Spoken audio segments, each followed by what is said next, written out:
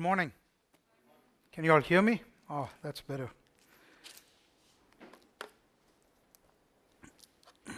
Thank you, Brother John, for reading the scriptures there for us. I'm not going to expound on that passage. That's not, if you were here last week, you know that that's not the purpose of the message. But I thought this was a good passage to just, to read through. And I'll just spend a minute, pick up a couple of points on there. And this is, of course, a very fascinating incident that happens when the risen Christ is traveling, and we see two of his disciples. They were not disciples as in among the 12, but there were other disciples. Jesus had many other disciples besides the 12. The 12 were the apostles, and then there were many more that were followers of his. And here we see that they're traveling on the road, and Jesus walks along with them, and they have this fascinating conversation. I just want to pick up a couple of things that the Lord says, and they're telling him about all these things that have happened, which is quite ironic because, they're talking about Jesus. And it says there that, that the Lord had closed their eyes, right? They did not, their eyes were, verse 16 said, their eyes were restrained so that they did not know him. So there's definitely something physically that God had done to prevent them from knowing this was Jesus. I don't know why that is. Even Mary, earlier, who met him, outside the tomb, couldn't recognize Jesus immediately when she saw him. But their eyes were, there was something going on there, and later on we find out their eyes were open and they realize that they've been talking or conversing with the Lord, and they explain all these things to them, and then I'm struck by Jesus' response. In verse 25 he says, O foolish ones, and slow of heart to believe all that the prophets have spoken. Ought not the Christ to have suffered these things and to enter into his glory? And beginning at Moses and all the prophets, he expounded to them in all the scriptures of things concerning himself. We're starting this series. We have started this series that we're calling the Whole Counsel of God, right? The Whole Counsel of God. And that's about the scriptures. It's about studying the scriptures. And I'm reminded of this set of statements by the Lord Jesus, where he says that, where he begins at Moses and all the prophets. That is going back to when he talks about Moses, he's not talking about Moses as a person, but he's talking about the Pentateuch, which we covered last week at a high level. He's talking about the first 5 books, and then all the prophets, right, which we'll talk about today, right? He expounded to them in all the scriptures, that was the scriptures they had at the time, the things concerning himself. And he's saying, all of these things were about himself. They didn't know that it was talking about him, but it was about the Messiah. And he says that, the Christ was supposed to suffer. Don't you realize that this person you're talking about, to whom all of these things have happened, that he died and he was given up by the leaders and he rose again? Don't you realize that this person is the Messiah? And he's trying to show them, from the scriptures. And that is something, when we talked last week, we talked about one of the threads, right? The threads through scripture is about the story of Christ from the very beginning in Genesis 3 all the way through to the very end. It starts there with Christ, and then it ends with Christ ultimately on the throne, in the new heavens and the new earth in the kingdom. And then it goes on, and and then they meet with Jesus, and then all of a sudden, their eyes were open, right? Their eyes were open, and they see that. And then look at what they say here. They said, verse 32, did not our heart burn within us while he talked with us on the road and while he opened the scriptures to us? That was the sensation they were having as he was opening the scriptures. And maybe that burning was related to the fact that this was the Lord, although they didn't realize it at the time. And I was just thinking about, what is our reaction to the scriptures? Because the scriptures are not just any book. We talked about it last week, right? The uniqueness of the scriptures. It is something unique in all of history. It's something unique in all of literature. But beyond that, it's unique because it is the word of God. It is the message of God. It is God's revealing himself to us. It's God revealing his plan of salvation to us. It's God revealing his plan for the ages, for all of history to us. And, we need to come to the scriptures, and it needs to, when we study it, our hearts need to burn within us. It needs to burn within us. It needs to wake us up. What happens when something is burning? I eat some flaxseed every morning. Okay, it's part of my diet, so don't ask. But it's very difficult to eat flaxseed, so I sort of roast it a little bit and put some salt and put a little bit of oil, and I leave it on a little pan there. And after a little while, they start popping. As they start getting burnt, they start popping up and down. And sometimes they pop and they land on my feet and they burn. I can feel that sting. Okay, that's what needs to happen when our hearts are burning within us. We need to bubble over. We need to pop up. And it needs to reflect itself in our lives. And that's what it needs to be. But sadly, as we talked about last week, not only do we not know the scriptures, but we don't know how it all fits together. We don't even spend time in the scriptures. Many portions of our Bible are gathering dust. We only read the Gospels, or we read this or that, or we just read devotions. When I talk to a lot of young people, what's your quiet time like? Well, I do a devotion. Nothing wrong with a devotion. Devotions have their place, but we need to go back to the Word of God. And that's what we've been doing here. James 1:21 says that we are to receive the implanted Word which is able to save your souls, the implanted Word that is able to make you a different person, that is able to change you from the inside. Our theme for the camp in a couple of weeks is be transformed by the renewing of your minds. And that transformation is not just, something that happens automatically where, yes, we are a new creation, as Jobin reminded us. But what that new creation does, it gives us the Spirit of God. But we still need to go and spend time in the Word. It's when we spend time in the Word that, God doesn't just flip his finger there and all of a sudden you are transformed, in terms of your, on this earth. But we have to transform our minds, renew our minds and be transformed, okay, by studying Scripture. Right? By going back to Scripture. And that's really what we're going to do. And I'm really excited about this, over the next year, a little more than a year, about 15 months. And we talked last week about, about the sort of 10,000 foot or 20,000, whatever, 30,000. We'll go with 30,000 because that's where the planes fly, okay? So these are we talked about the different sections of Scripture, and we're sort of deep diving into each of them, right? So we talked about the foundational books last week, and so before we get to that, just a quick recap here. The Bible has got 66 books. 39 is what we call the Old Testament. 27 is the New Testament, and we sort of came up with this framework, right? This framework that splits the books into three parts. One is the foundational part, which is the foundational truths, okay, that God presents to man through the Scriptures and which guide, are to guide all of life, right? And we find that these foundational truths are reflected throughout Scripture, all the way from the Old Testament through the New Testament. And then the historical books after that. And what this is simply, the people here in the Old Testament, the foundational truths are given to the nation of Israel, and God is, and then they go on, and in the history they start living it out, right? And we're going to go more into that this morning. So they start living it out, and we see sometimes they live it out well, sometimes they don't live it out well. More often than not, they don't live it out well, and then there are some consequences related to that, and those consequences are already outlined for them in the foundational parts of Scripture, where it says, if you obey me, this is what will happen, and if you don't obey, then this is what will happen.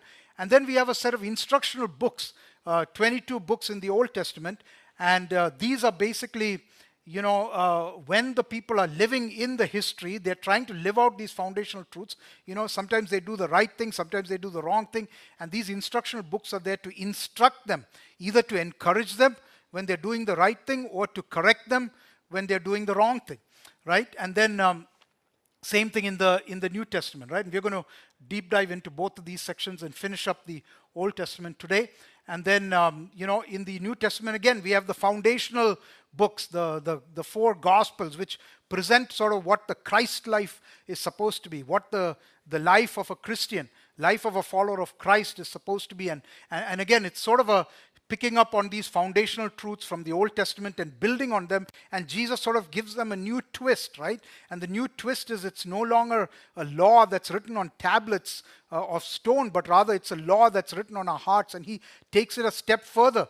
He says what it really means, and he talks about the fact that it's a transformation of the heart, okay, that goes far beyond the letter of the law, because when Jesus came into the world, at that point in time, the people had become very legalistic, right? It was all about just obeying the letter of the law, and they made all these thousands of pages of rules that take one little commandment in Leviticus or Deuteronomy, and they would expand that into hundreds of rules that they had to follow. And Jesus said, no, it's not about that. It's about your heart. They said, thou shalt not commit adultery. And he says, I say to you that if you look on a woman with lust in your heart, you have committed adultery. He's saying you need to change your heart. And that's where he takes the foundational truths from here and he puts it into a new perspective. And then in the historical book of Acts, we find where the church, is starting to live that out in history, right? And then again, the instructional book, or we call them the epistles or the letters, and they basically help us to understand how we are to live. So as we are living in the history, we face challenges. They run into problems. As the church is as Jesus said, go into all the world and make disciples, and he created the church there. He started the church, and then as they try to live out the church life, they start running into issues. There were issues of false doctrines, and there were issues of people bringing in the old Jewish practices. There were issues of fights among the people in the church. We have all of those things today, don't we? And so, God provides these instructional books, these letters that speak into, and that's what these arrows reflect, right? Both of them, they speak the historical part is living out the foundational truths. The instructional part are instructing the people in the history on how they are to correct themselves, or encouraging them to do the things where they are on the right track. And so this is sort of a big, 30,000 foot level, and for me itself, studying this has been really exciting, okay, because it really puts things into perspective, and we're going to get more into it today. It helps us to really see how these things fit together. And the purpose of this is not last week and this week we're not doing exhaustive study. It's to give you this framework. The idea is that you will go and you will study, and then your heart will burn when you study the scriptures. Of course, over the next few weeks, we're going to start deep diving. I'll talk about that a little later. We will pick, now in a year, we cannot get too deep into every single book, but we'll start taking some topics from within the foundational, within the historical, within the instruction, and then I'll come back and I'll deep dive a little bit into those three in the New Testament, and then we'll do the same, over the next 15 months or so. I'm really excited, and I was talking with our elder Charles Matthew yesterday. We were just exchanging messages about what a great study this is, and by the way, several of you have messaged me after last week saying how excited you are about this, and I'm really glad to see that. But let's keep that heat going, okay? Let's keep that fire going, right? Let's not just give up, and I hope that continues, and this will really transform us. But back to my story. So Charlie was telling me that when he studied this thing for the first time, and by the way, this framework is there on a website called biblicaltraining.org. Okay, you can actually go in and sign up for free and do sort of like a course. There are videos that you can watch. There are notes, and we're going to be carrying this forward into our cell groups starting from next week. Some of them already started this week. So we're going to make this a comprehensive teaching program.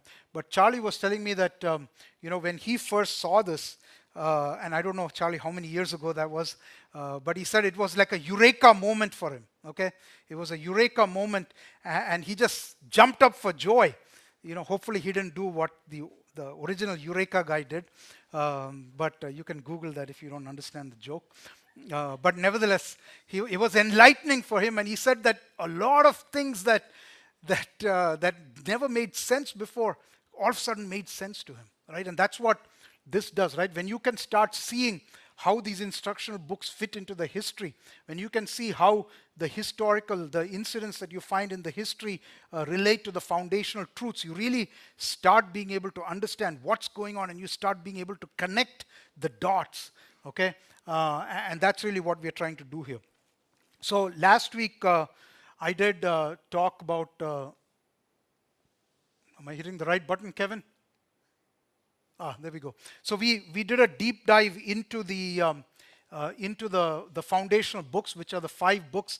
And I'm not going to go into this. And let me just explain maybe what are some of these things that I've given here, right? So we talked about the culture within the larger culture. The people are called to form a subculture which is very different than the larger culture. We talked about how there's a lot of creative stuff going on in this foundational section, a lot of creative, a lot of new things being introduced into the world.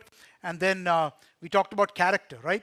And then we talked about some of the key characters, and I gave some phrases regarding them, and then the key themes. And the reason for giving this is just for you to have some pegs to sort of hang your thoughts as you go through. And I would encourage you, as you study, to just take a look at each of these. Maybe you can keep a little notebook or a digital notebook where you put these themes down, and as you study through Genesis, note down what you see about creation. As you go through Exodus and Leviticus and the Kings and other places, note down where you see judgment, where do you see evidences of redemption, right? Where do you see leaders? What kind of leaders are they? Are they good leaders? Are they bad leaders? We're going to study a lot about leaders today. Covenants, right? Where do you see covenants? You see so many covenants in the first, in the book of Genesis, right? There's the Adamic covenant, there's the Noahic covenant, there's the Abrahamic covenant, right? There's the Mosaic covenant when you come into Exodus, and there's the Davidic covenant later on, and then of course ultimate fulfillment in the new covenant of Christ, right? And then we talked about the 5 books and some two key words that define these books. So the book of Genesis is beginnings and generations, right? Exodus is about slavery, how the people get into slavery and how they are redeemed out of slavery, right? And that is a picture of our own salvation and the work of Christ. And of course, we see a lot of symbolism there, right? You have the Passover lamb, which is a type of the Lord Jesus Christ. And so you can start seeing how these things connect. Like it's not just some ritual that they did. We come to Leviticus, we have rituals and relationship. And the rituals are how they relate to God, right? And relationship is about the laws around their relationship to each other, okay? Numbers, failure and fulfillment. Here we have and I'm actually reading through the book of Numbers right now in my personal study, and it's really fascinating how they come, and they're ready to go into the promised land. They've traveled all the way from Egypt. They've defeated Pharaoh, and God has given them all this, the manna and all these things, and they're about to go into the promised land, and they fail. Right? They come there and they send the spies out, and you know the story. Other than Joshua and Caleb, all of them said, "Wow, this, we can't do this." Their faith is not quite there. We can't do this. There are giants. We look like grasshoppers in their sight. And so what happens? They fail. And God sends them around, on a 40-year journey, wandering around in the wilderness. They have to pick up the tabernacle and pack it up and move it and then set it up again. And they're just wandering around. And that whole generation dies out. And then they come back, right? That's what, it's beautiful there, right? They fail, but then ultimately it gets fulfilled. They come back, and they're back there at the border of that promised land, and they're looking in, and what changed? Did anything change? The giants were still there. The walled cities were still there. They were still like grasshoppers, but this time they say, yes, we will go forward. What has changed is that experience of the journey, and we looked at how this connects with our own lives, and how God takes us through these journeys, not to change our circumstances, but to change us and make us ready to take that next step, towards that promised rest. And then Deuteronomy, now we've got a whole new generation, law and land.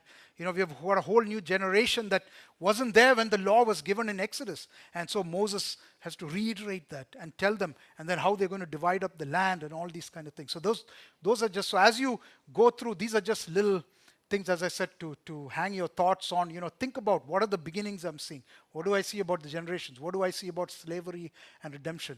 And I would encourage you to go back. You can look at the recording. We have this whole message from last week recorded, okay, on our YouTube channel. Just Google Calvary Bible Fellowship YouTube. That's how I find it. There might be an easier way, but I'm not the most sophisticated online person here. And I'm able to find it. I found it last week. So please go and listen to it. Okay, listen to it so that you can just revise this. So with that, we are going to come into the next section here. and we're going to go from the foundational book into the historical. Okay, so the historical books, and then after that we're going to go into the instructional, which has poetic and prophetic, and we're going to just deep dive into this like we did last week. Okay, and yeah, let me just get to my right spot in my notes here. Yeah, so the historical section is again, every one of these sections is important, but I just want to read a quote here from a teacher named David Howard, and I'll just read it because it's a very nice quote.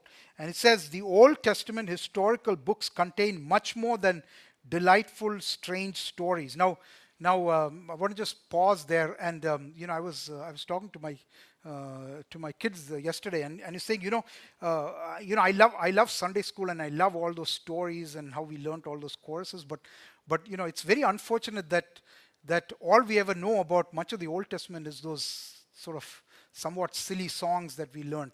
They're not silly, but you know what I mean. Joshua fought the battle of Jericho, and the walls came tumbling down, right? And what's another one? I mean, Jonah and the whale, and 5 little stones went in the sling, and the sling went round and round. Is that what that story is about? Not really. There's much more there, right? But many of us, the only thing we remember about the Old Testament is those nice little songs and little stories about David and Goliath and all. There are Sunday school teachers, and don't get me wrong, I love the Sunday school, and the teachers do a wonderful job, and that's a great way to build the baseline of biblical knowledge. But if that's all we know about the Old Testament, that we are missing so much, right? And that's what this author here says. He says they contain much more than delightful, strange stories. They are an important depository of God's revelation of himself in the details of the stories, as well as at the higher levels of the group of stories. I mean, just think about that walking around the walls of Jericho. Can you imagine that when you understand that came after the failure, right?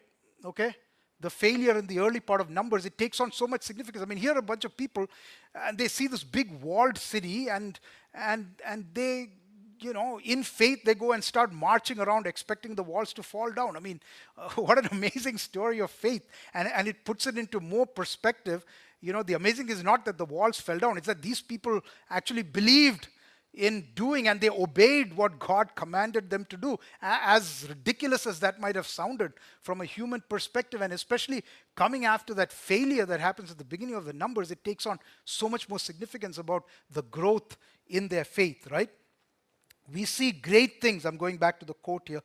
We see great things unfolding, things that tell us about God and his love for his people in the world, his holiness, his worthiness, and his unfolding plans for his people and the world. In the end, these things are much more important than the fortunes or foibles of individual characters. These larger themes bring the Old Testament historical books into the proper focus and into harmony with the other books of the Bible. And so I think it's important as we go through this to keep connecting it back to the foundational thing, keep connecting it to the thread of history as we see it, and understand, what is God trying to reveal about himself through this? What is God trying to reveal to us about us as human beings through these experiences that they go through? So before we go ahead, and by the way, we are not having a second meeting today, so I will be taking extra time, okay? Don't look at your watches for a while, all right? So I just want to talk a little bit about timeline, because this Old Testament is covering a long period of time, okay? I don't know what's going on. Kevin, can you hit the button for me? Yeah, thank you. So just to give you a little bit of a sense of this, so if you just go with Abraham, Abraham was roughly around 2000 BC. This is just very, very rough, okay? It's rounded up numbers here just to make it easier. And then Moses shows up around 1500 BC, David around 1000, Ezra, which is the return from the exile, we'll talk about that a little later, around 500 BC, and then Malachi, who is the last prophet in the Old Testament, around 430, and then we saw after that they had 400 years of silent time, which we'll look at a little later, maybe halfway through the year. And then, the Lord comes and we get into the New Testament, right? So this gives you a sense that we're going almost 1600 years over here. This is a vast, vast period of time. Okay, and in fact, it goes even further back, right? Because you start with Adam and creation, which, I don't know, so there might be another, I don't know, 6,000 years or something in there. I don't want to get into the controversy of how old the earth is, or when, when Adam was created. We won't go there today. But there's a broad span of history. Now, when you come to the Old Testament, it's actually very compressed. Okay, the entire Old Testament, the foundational books, the historical, the instructional, it's about a 100-year period. Okay, it's from about AD, very, very early on, after Christ's birth, all the way down to about 100 years, okay, about 100 AD. So it's a much more compressed period of time, but this is a much longer period of time, or more than thousands of years versus tens of years, adding up to 100 in the New Testament. So just for you to keep that in mind. So we're going to make some boxes, okay? So you've probably gotten used to this now. We're going to have a lot of boxes in here. And by the way, Ben will be sending these out a little later, today or tomorrow, so you can look at it yourself. So you can see some boxes, and one thing you notice is they all have odd colors. That's not because I was going crazy with colors. There's a reason for that. I'll come back to that later. But we're going to split the historical books into sort of, 4 areas, okay, or 5 areas, right? 1, 2, 3, 4, and 5. All right. So what we're going to do is we're going to split it up based on a few little things that happen in the history. So the first one is the pre-Kings era. Okay. So I'm going to just talk through this. This is from about 1400 to 1150 BC. Okay, the pre-Kings era, and so this is there's the initial leadership by Moses, which is then followed by Joshua, right? So you see the key characters there are Joshua, and then the time of the judges, and then we have Ruth as well. We'll come back to Ruth. So this period, you had the right after Moses, you have Joshua. Right after Joshua, you have some other elders running the show among the people of Israel. They've settled in the land, and then you get into this period of Judges, which was not a very good period for Israel, right? So the leadership is very critical to spiritual health of the nation, and the degree of success in living out those foundational principles was very much driven by the leadership they had in those times. So when we look at the culture and the character, right, when the character of the leaders is not in sync, or it is in sync with the character of God, then we find that the people do much better, right? When the character of the leadership is not in sync with the character of God, then we find that the bigger culture around them has influence on them. Remember that thing about the culture within a culture, right? So the bigger culture has a negative influence around them, and you find all the idolatry and all of these things coming in. So we see here, we have Joshua, we have the judges, we have Ruth, and Ruth actually is not advancing the story. The story of Ruth actually happens during the time of the judges, okay? Historically, they're sort of parallel, so Joshua takes the people in the promised land. Moses is not allowed to go there. We were reminded of that this morning, that Moses sinned, right? Moses sinned. He went and struck the rock instead of speaking to it, and God doesn't allow him to enter the promised land. We saw he pleaded with God. So, God is gracious enough. Thank you, Joey. Is to let him sort of see the promised land, right, from the mountain. But he says, this is it. You're not going to go into it. And Joshua is going to take them in, right? So Joshua leads them well. We have a good leader. The elders after Joshua, they also seem to lead them well, although we don't know much about them. But then we find the judges, right?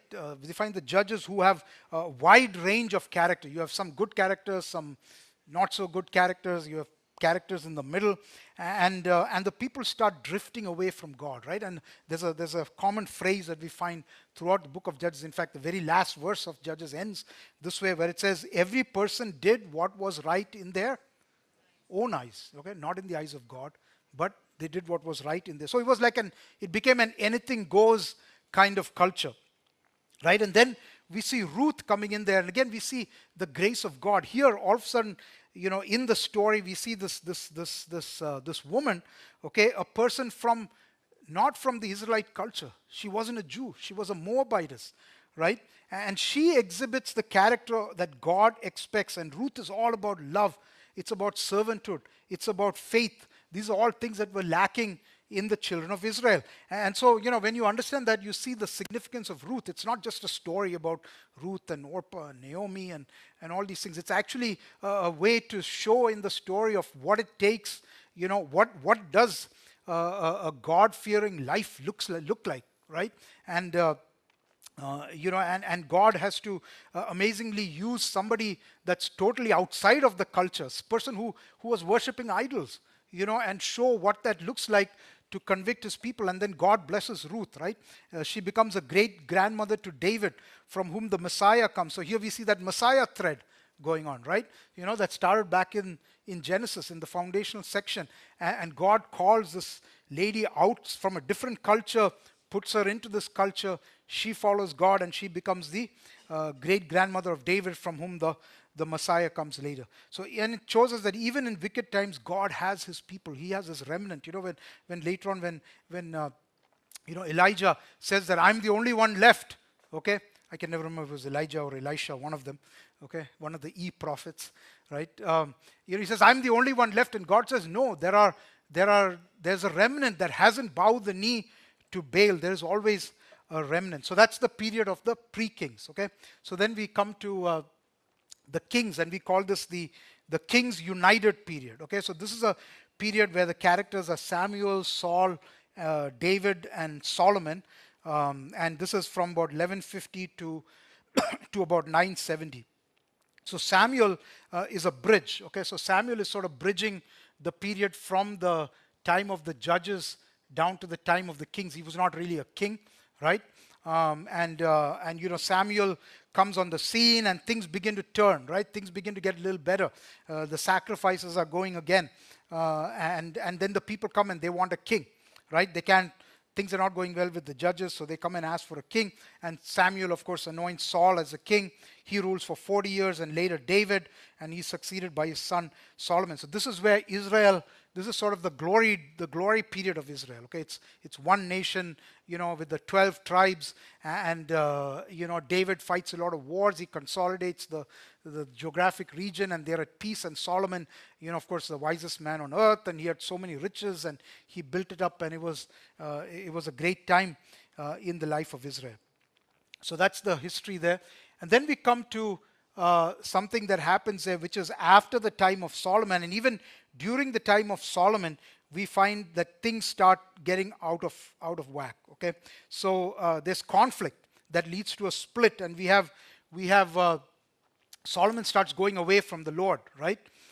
He starts going away from the Lord, and does all kinds of wicked things. We'll come back to that in a few minutes here. And there's conflict, and that there's a family conflict, okay, and it splits the kingdom up, right? So it's divided into Israel and Judah, right? There's Israel, and then there's Judah on the other side. I guess I'll come back to Judah. So Judah is two tribes, and then Israel is the 10 tribes. And you have these 19 kings, okay? And there are 19 kings in there, and none of them are described as good. Now, there's one guy in there that he sort of starts out bad and later becomes good, or maybe, he starts out bad and later becomes good. But nevertheless, on the whole, there's not much good to say about them, okay? There was also Jehu, who sort of started out decent, but then very quickly ended up being bad. We find that 19 kings, all bad in Israel, and then finally, what God does is He brings judgment. Okay, He brings judgment on. Can you hit the key? There you go. Judgment on the northern kingdom of Israel in the year 722 BC. Okay, and this nation called Assyria, all right, who we read about a lot in Scripture, they were very wicked people, very, very cruel people.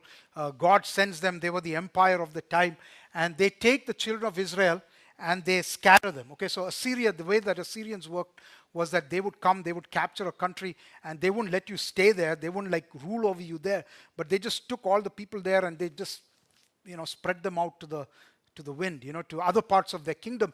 And in fact, they even went to those parts of the other parts of the kingdom and brought people in. So you know about the Samaritans, right? The Samaritan woman that Jesus talked to, right? Those were basically people who were not Jewish, who came from some other part of the Assyrian kingdom and were transported. In fact, there's a very funny story, you can go look it up, where these people come in and the lions start eating them up, because they're not doing the right sacrifices. And then the Assyrian king sent some prophets, some priests or somebody there to train them in how to do the rituals. Okay, interesting stuff. You can, when you go read that, you can sort of relate to what's going on there, right? So, and interestingly, what happens here is that they're not taken captive, but they're just scattered, okay?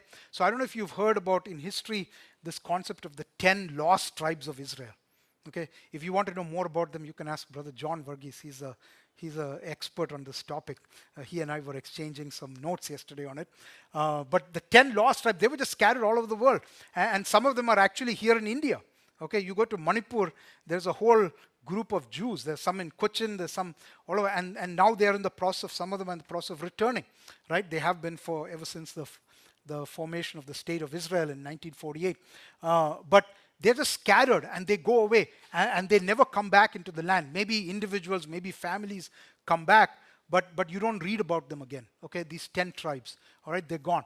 So meanwhile, on the other side, the other part of the kingdom divided was the southern kingdom known as Judah. So this was originally one tribe, but then gradually the tribe of Benjamin joined in and it became 2 tribes. And here we see that they have 19 kings and 1 queen. So there are 20 here, okay?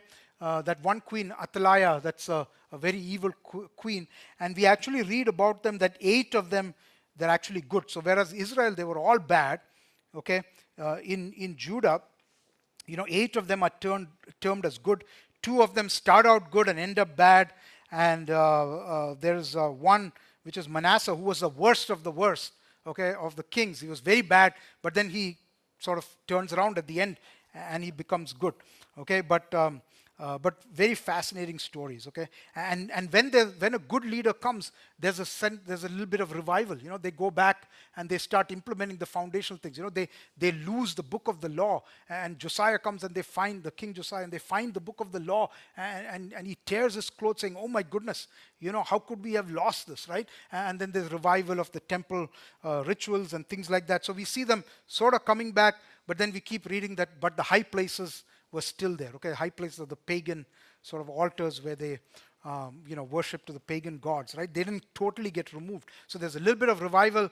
Then some bad king comes and they go away. Right?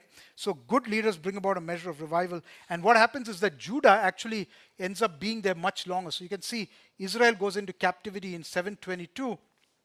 Judah actually ends up going captivity around 600. There's somewhere between 605 and 586. There's multiple stages of that judgment or that captivity or exile that happens. But we see that they also get judged, right? Finally, God metes out judgment because of the sins of the people.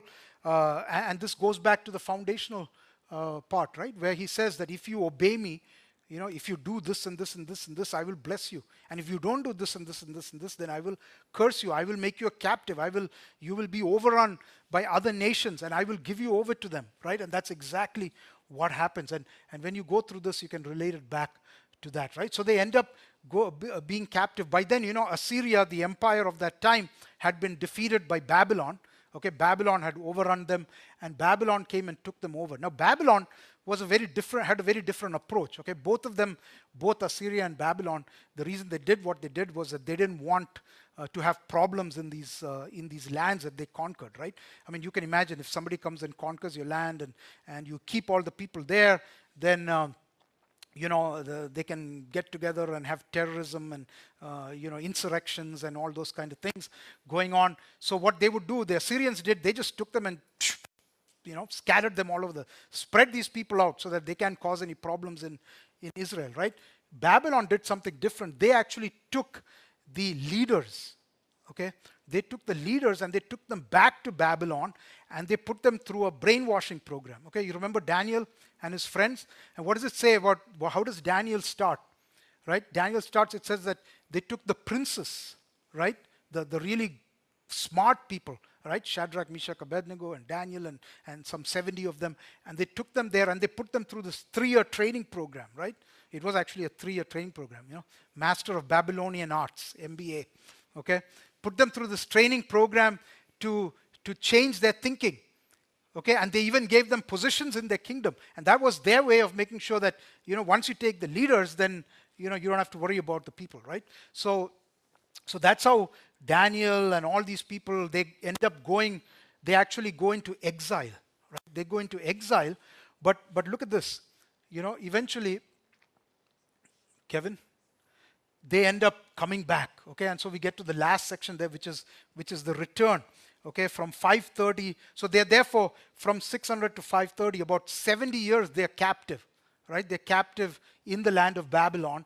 And what happens during that time, notice that the kingdom has changed, right? So you remember the Belshazzar, right? He's feasting, and then what happens at night? Cyrus the Persian comes in and Babylon falls, right? Babylon falls, and Persia, again, has a very different approach. Persia is actually a more compassionate kingdom, and they actually, the Persian kings, the Cyrus and Artaxerxes and others, they support the return of the people, and so they return under Zerubbabel, Ezra, and Nehemiah.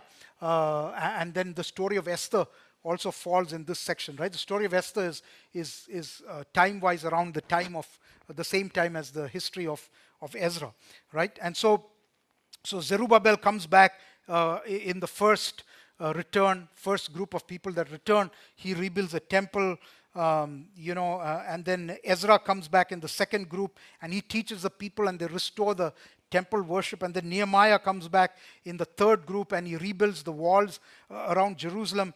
And all of these men, they become instruments. And Esther, men and a woman become, Esther does what she has to do. She puts her own life at risk to save the people of the Jewish people in the Persian kingdom from annihilation. And they become God's instruments, even willing to give their lives, right? And we see here that Israel never comes back, okay? Whereas Judah comes back into the land, and that's all recorded in Scripture. Now, why do you think that is? Why do you think that is? Yeah, that's the line of the Messiah, right? So God had to have that throne of David there, and the Messiah had to come from the tribe of Judah, right? So even all of these things, in fact, when the kingdom splits, Judah, Rehoboam, who's the king there, I could go on and on, by the way. I might go 2 hours today, sorry. This is all exciting stuff. Don't worry. So Rehoboam, he prepares for war, okay? He prepares to go to war with Jeroboam. Jeroboam is the northern kingdom, the first king there in the northern kingdom, and Rehoboam is the son of Solomon. And he's going to go to war, and God stops him, okay? He sends a prophet and says, no, this is part of my plan, okay? So the fact that it was just Judah here, right? It's to preserve the messianic line, right? So all of this happens, go back to the foundational, right? The Messiah is promised, right? From the tribe of Judah, right? You look at the promise that the blessing that Jacob, in Genesis, you'll find the promise that Jacob gives to Judah, right? His son. He blesses all his children, his sons, right?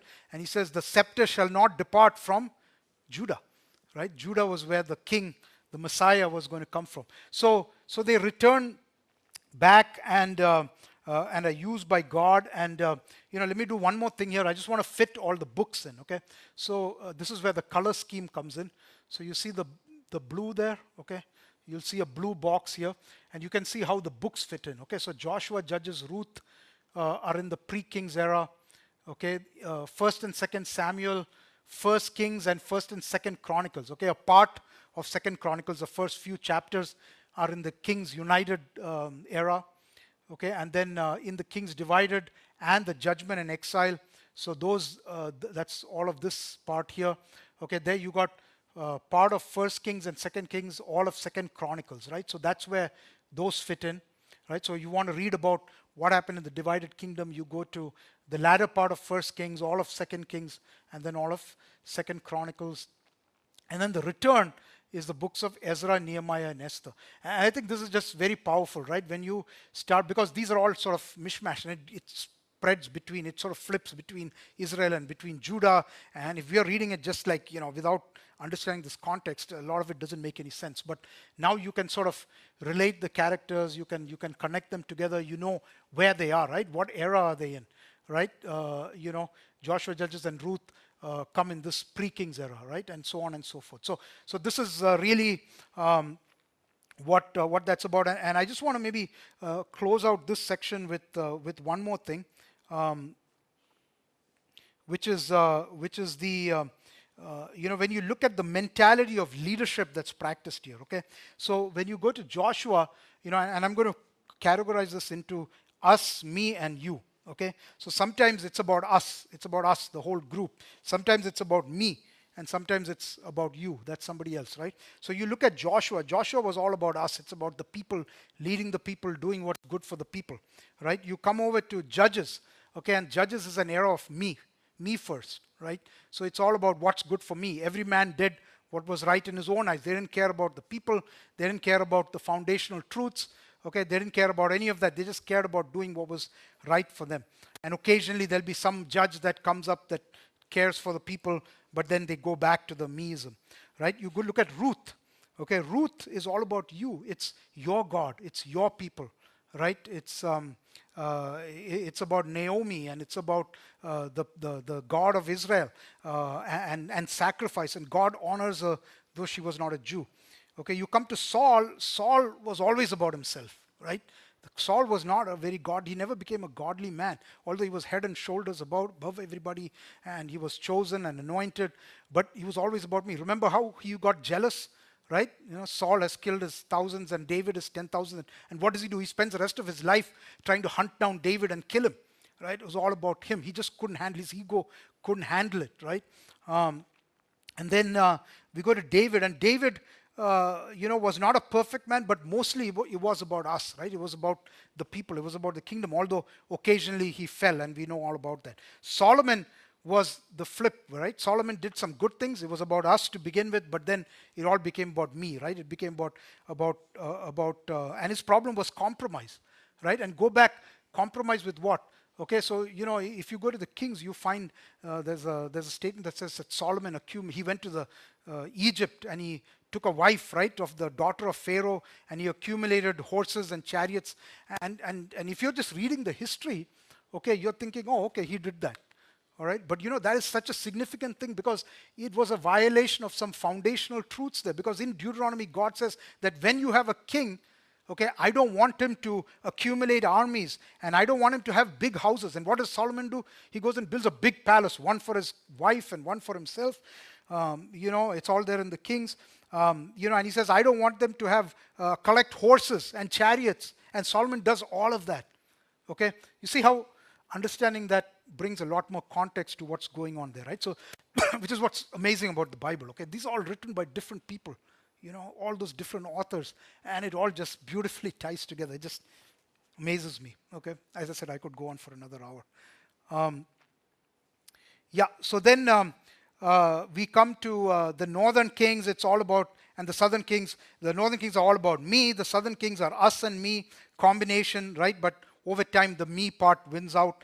And then Zerubbabel, Ezra, Nehemiah, Esther, all about the community, all about the people. Right? It's about us. And we see so many similar situations. You think about this, and how do we apply this, right?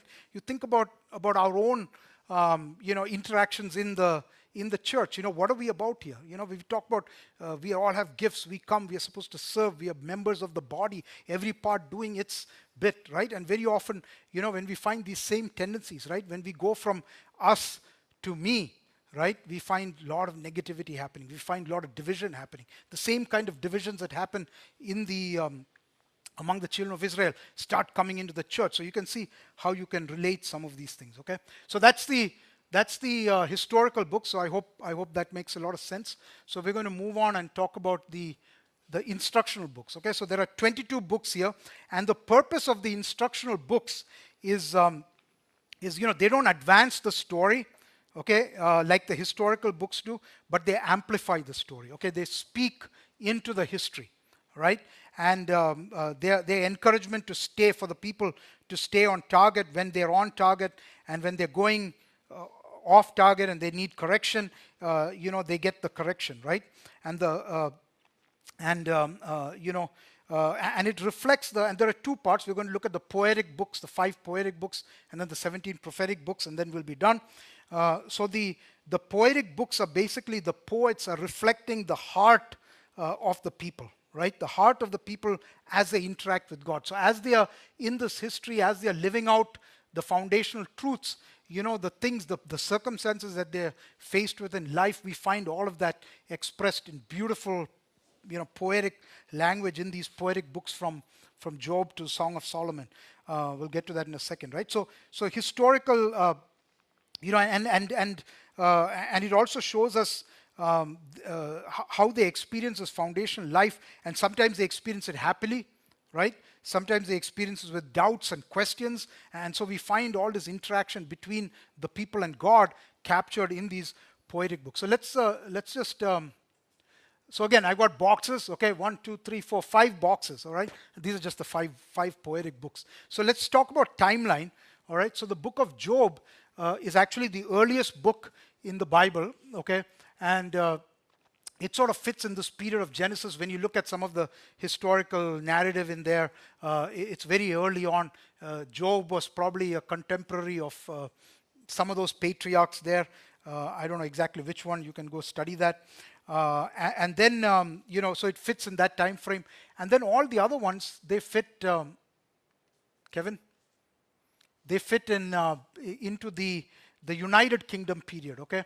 So basically in this period, right, for the most part. Now, there were some Psalms that were written by Moses and all that, but most of the Psalms were written by David or people. And as I mentioned, this period here, right, the King's United period was sort of the glory days of Israel, right? And you find coming out of that a lot of this sort of poetic literature, right? That's about life. So, and you can see the books there, they're all listed there, right? So it's all happening in that period of 1st and 2nd Samuel and Kings and 1st and 2nd Chronicles. That's the historical time frame, if you want to relate those two, right? So let's just look at each one. So the book of Job, very quickly. Kevin, can you hit the... Yeah. So the theme of Job is enduring faithfully. I'm just going to give you some very high-level themes here, right? So there's 3 parts. The 3-part story, 3-part play, I guess you can call it. So Job is a faithful man. He's blessed by God. He goes through a series of tests following, an interaction in heaven between God and Satan. And the tests take away everything, right? They take away his possessions, his family, his health, and there's this bargain between God and Satan. The second part, we find that Job is interacting with his friends, right, who come to comfort him. They come to comfort him, but then, they become critical and they start criticizing him and telling him that it's all his fault and all this thing. But Job remains faithful, right? And I just want to quickly go to Job chapter 19. And this is happening in that, in that second part of the play, I suppose, if you want to look at it that way. In Job chapter 19, Job this is where he's sort of at the height of his suffering. Okay, he's looking at his body and it's like ravaged and it's dug down to the bones, and you can read the preceding verses there. But verse 25 to 27, Job looks at it and he says, "For I know that my Redeemer lives, and he shall stand at last on the earth. And after my skin is destroyed, this I know, that in my flesh I shall see God. In my flesh I shall see God, whom I shall see for myself, and my eyes shall behold, and not another, how my heart yearns within me." It's an amazing little thing that's stuck right in the middle, where Job is at the height of his suffering, and he sees a Redeemer, right? He talks about a Redeemer, and this is another beautiful glimpse of the Lord Jesus Christ. He's a Redeemer who's going to stand on the earth one day. He came once, and then he's going to come again, and Job is looking forward to that, right? And remember, this is happening way back here. Right? That makes it even more sick. There's no law, there's nothing. I mean, nothing written down, right? And Job, even there, God has revealed to him that there's a Redeemer coming. And that Redeemer is his hope, even as he's going through this suffering, that there is a future hope. And so, the theme is faithfully. And the third part, Job engages with God, right? And he expresses his frustrations, and then God answers him with a series of questions, and God challenges Job about his perceptions and his understanding of God himself and his powers, and Job is humbled. And Job is humbled, and eventually he submits himself to God. He says, I have misspoken. I have spoken foolishly. Okay, I never understood who you really are. Okay, and keep in mind again, that gets more significance when you consider this was very early on, right? There wasn't all of this revelation there. Okay, so he says, God, you are God. And so there's another sub-theme there is the sovereignty of God. Very much like our own spiritual journey, right? How will we deal with difficult times? Will we stay with the foundational things? Will we stay with that foundational understanding of who God is, foundational understanding of his plans for eternity? What if things don't turn out as we expect? Are we going to look beyond circumstances to God's promises and believe in those promises? Those are some of the lessons we can learn from the book of Job. So going ahead, we have all the themes here. So you can see the theme in Psalms. I'll just quickly go through this. There's 150 poems, and it's a heart book. It's a book of the heart, right? And it reflects what's going on in the heart of the people of that time. It reflects blessing, it reflects pain, it reflects fear, it reflects anguish, it reflects hope, all of the elements that we go through in life. Psalm 23, it's a poem with so much feeling. What does it mean to me that the Lord is my shepherd? It means that he is my provider. It means that he is my security. It means that he is my safety. And so there's a lot of themes. There's themes about God, about creation. The heavens declare the glory of God, and the firmament shows his handiwork. There's themes about sin and celebration. There's themes about royal things and prophetic things and confession. And David's psalm in Psalm 51, you can just see that. I put it's about heart and emotion. He says, create in me a clean heart. He says, against you only have I sinned. Wash me whiter than snow. Wash me with hyssop, and I shall be clean, right? So we see the heart of the people coming up, and the key theme is all about worship. Every element of life, and what this teaches us about worship is that worship is not coming here on a Sunday morning and singing a few songs. Worship is in the pain of life. Worship is in the happy periods of life. Worship is when we are going through need. Worship is every element of life. The way we deal with it is to be an act of worship, and that's what we see in the Psalms. And then when we come to the Proverbs, it's wisdom literature, right? So Proverbs goes from heart and emotion of Psalms to the mind and the will, right? It's it's wisdom literature that addresses the ways in which the people can live out the foundational truths, right? We've studied a lot of things in the Proverbs about parenting, about wise and foolish, and we'll have a lesson on that later.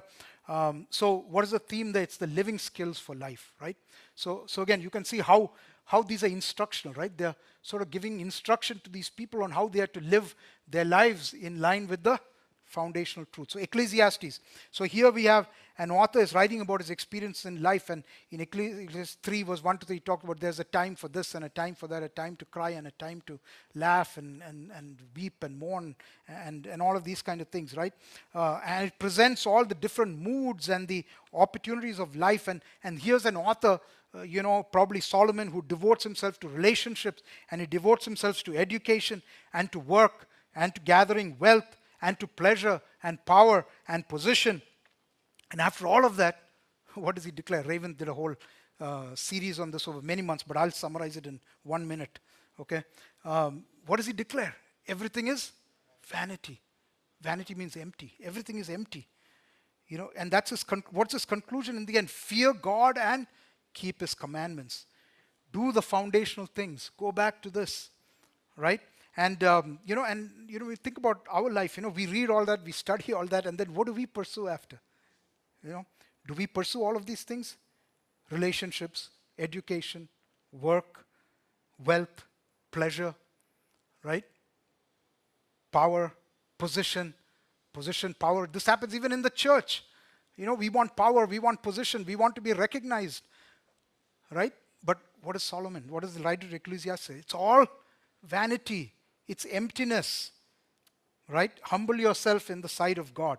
So the theme is the vanity of life. And then Song of Solomon is all about living in a marriage relationship. Now people try to, Song of Solomon was the book when, when we would have family prayer, you know,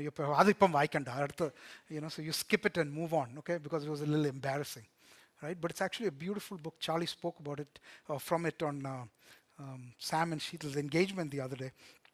So two people who fall in love, they court one another, they get engaged, they get married, and they consummate that marriage, right? And it shows the importance of faithfulness and love, foundational things, right? Remember, foundational marriage, one of the first institutions that God ordained. And the theme here is love and marriage, okay? So that's the poetic section. So let's quickly go to the the prophetic section, okay? So in the prophetic section, you have 17 books. Don't worry, we'll get through it very fast, okay? This is actually quite easy. So 1, 2, 3, 4, 5, okay? 5 boxes, okay? So you'll get used to the boxes by now. So we can divide up just to make sense of these prophets, because they're like sort of all over the place, okay?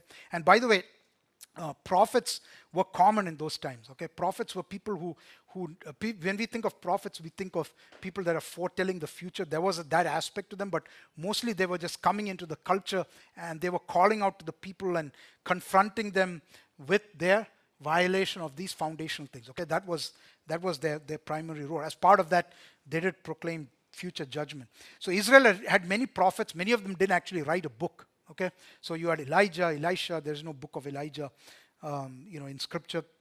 So they had a link to these foundational things, as I said, and they were very unpopular because their message was very unpopular. They were calling people to repentance.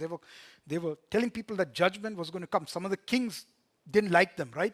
And there's all kinds of stories. So you can keep that in mind as you read through, right? So we can divide it into these 5 areas, okay? There's pre-exilic, okay? 3 classes of pre-exilic. That is, so everything goes back to the exile, right? Right here, okay? In either in 722 or 600. So there are some prophets that were before the exile. There were some prophets during the exile and some prophets after the exile. And it really makes a big difference to understand those books as you study them if you understand this, okay, this framework. So we have, 12 prophets who were pre-exilic prophets to Israel, 2 to Israel, 7 to Judah, okay, that's 9, and then 3 to other nations, okay, we'll talk about that. So notice that it was 2 to Israel and 7 to Judah. And I was thinking, well, why is that? Why did God send so many more to Judah, right? Again, go back, right? It was because of the importance of Judah. He wanted Judah to return. Judah was where it's almost like God just sort of, just gave Israel to their whims, but he kept going after Judah again and again. Of course, he didn't totally ignore Israel either. He sent 2 prophets. So you can see the, wrong one. Kevin, can you hit the, yeah. So we see the prophets there, the pre-exilic prophets to Israel. The 2 of them were Hosea and Amos. And the theme is all about warnings, okay? Yeah, go next, Kevin. So now there's a lot more, 7 of them, right? Habakkuk, Isaiah, Jeremiah, Joel, Micah, Zephaniah, Lamentations, which is Jeremiah is the prophet who wrote Lamentations. So in Habakkuk, Habakkuk has to acknowledge the sovereignty of God. God tells him he's going to send the Babylonians, right? We had a message on that a few months ago.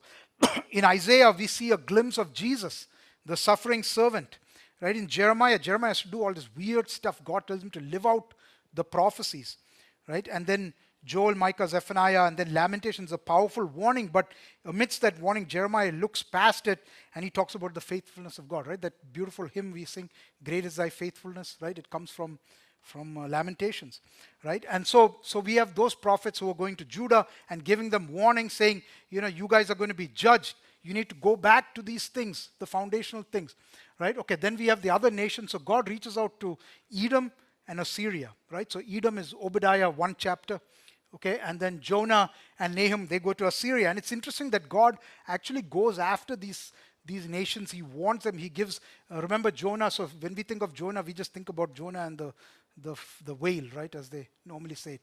Jonah got eaten by a whale. That's all we know about Jonah. Jonah was actually a prophet. Why was he trying to run away? Because he didn't want these Assyrians to be saved. And we get so many lessons from Jonah. He eventually does what God wants him to do, but he's not very happy about it, okay? Have you ever had that kind of experience in your life or my life?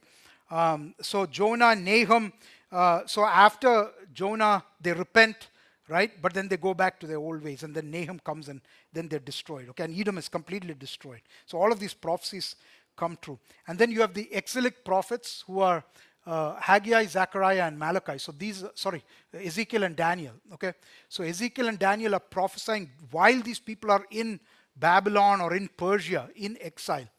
Okay, and we can see the theme there is endurance and hope, right? So God is giving them, so while they are in the difficulties of the exile, God is telling them, you need to endure, hang in there. Okay, there is hope, there is deliverance coming. And that's why and then Daniel, of course, looks much further ahead, right? He looks prophetically ahead to the ultimate fulfillment of the promises of God. So now it starts sort of making sense. This is written to people in the middle of exile who are living in another kingdom, who after 70 years, throughout these 70 years, they've gone through all these experience of being exiles in a foreign land, right? And then finally the post-exilic prophets, Haggai, Zechariah, and Malachi, and these sort of relate to these books, right? So when you look at these prophets, okay, you need to also go look at these books to see the interplay there. Okay, so Haggai, Zechariah, and Malachi are contemporaries with Ezra and Nehemiah, and the theme is all about restoration. The theme is about renewal and sustain. If you go read in Ezra, you have this whole situation about where they've gone off and married all these women, and there's a whole thing about divorce and all that, because they're trying to return back to these foundational truths, and the whole situation is such a mess. But in that mess, we learn, how does God deal with a mess? How should we as a church deal with a mess? Marriage is very sacred, right? Marriage is supposed to be permanent, but here we have a situation where God has to deal with them, and they do something that actually says, go ahead and let them divorce. Okay, because when you're in a mess, God being gracious makes certain allowances, right? We won't get into that too much. So, and in these prophets, you see, you look at all of these, and you can get such a beautiful picture of how we deal with struggles in life, right? So even if you're dealing with a fallen Christian, right? When somebody's, let's say somebody's in this, and you figure that, they're heading to the wrong direction. Take the life of a believer in Christ, right? And let's try to relate this very quickly, and I'll stop here.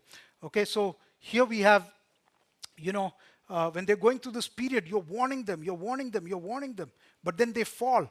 And they're sort of in this exile period. And what do you have to do? You have to teach them endurance. You have to encourage them, right? You have to tell them about the hope that is in Christ, and bring about repentance, and then bring them back. And what do? Restoration, renewal, and to sustain that going forward. What a beautiful picture of discipleship here, right? In the prophets, and all because when you relate it back to what's going on in history, it makes a lot of things come clear, right? So these are. I hope you found this useful. I think it's exciting as you go through and start delving in and studying. And maybe I'll just close with quickly. Oops.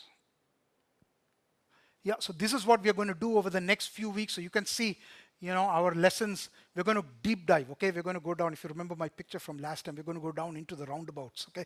We're going to go in and then come back out. Okay. Not very detailed. We can't go to every book and every story. In just 58 lessons. So you got some foundational things, you got some historical, and you got instruction. So next week, next two lessons are about creation and God, creation, us. I think Revant and Jobin are going to teach that. Then we look at the fall, the flood. Notice quite a bit of focus on the foundational stuff, right?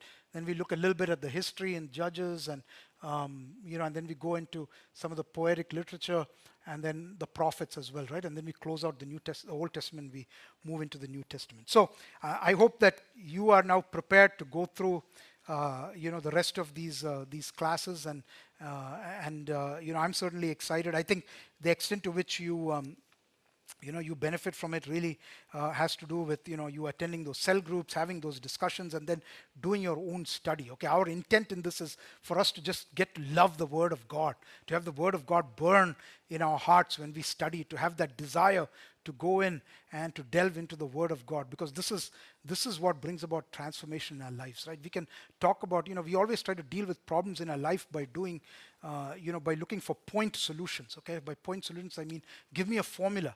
I've got a problem with pornography, well, give me a filter or whatever, right? It doesn't solve the problem.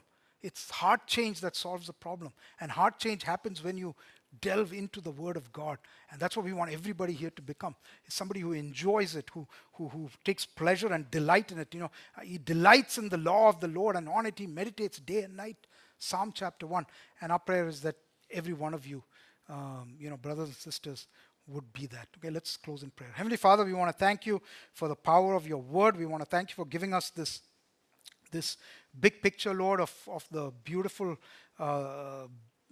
scriptures, Lord, that you have gifted to us, Lord, that you have given to us, Lord. What a providence of yours, Lord, that we have this in our hands and we can hold it and we can study it, Lord. Lord, forgive us for not taking it seriously. And I just want to pray for every brother, every sister here in this assembly, Lord, that they would come to love the Word of God, Lord, that they would make it a part of their mission in life, Lord, to delve into it and study it, and they would, through these lessons, be able to understand it better and relate it to their own lives, Father.